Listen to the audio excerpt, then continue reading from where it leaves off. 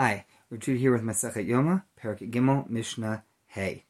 Kitorot shel shachar hayta kreva ben adam levarim, shel ben arbaim ben levarim lenesachim. So if you take a look at the end of the prior Mishnah, it gave several steps. The Kohen first shechted the Korban Tamid, he shechted the daily offering. Then he would sprinkle the blood. Then there was the step of out there going and offering the incense. There's bringing parts of the animal up onto the Mizbeach. There's getting the menorah ready. There were all these different steps that he did. This Mishnah is giving us a bit of the order.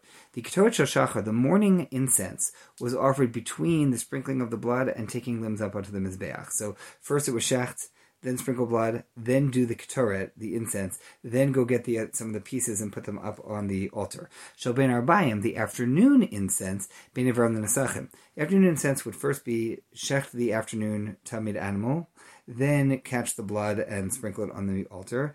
Then, instead of taking the incense now in the afternoon, it would be now take the limbs up onto the Mizbeach, then do the incense, and only after that do the Nesachim, which is oil and wine and other things that go on the Mizbeach. Now, getting back to the Kohen Gadol and the mikvah from the prior Mishnah, Imaya Kohen Gadol Zaken o Isnis. Let's say the Kohen Gadol was elderly or very sensitive person, and the water of the mikvah was just too cold.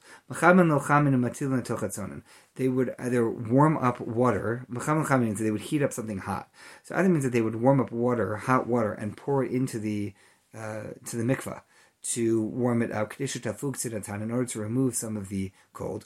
Alternatively, may mean that they would heat up some red-hot pieces of metal, and then before Yom Kippur, and leave them hot, and then put them into the mikvah. Now, heating up things on Yom Kippur and pouring them into cold water, etc., would be asur b'derabanan. That would be forbidden by rabbinic law, and that's something that people would not do in their own homes. However, there are elements of rabbinic law that do not apply in the Beit HaMikdash.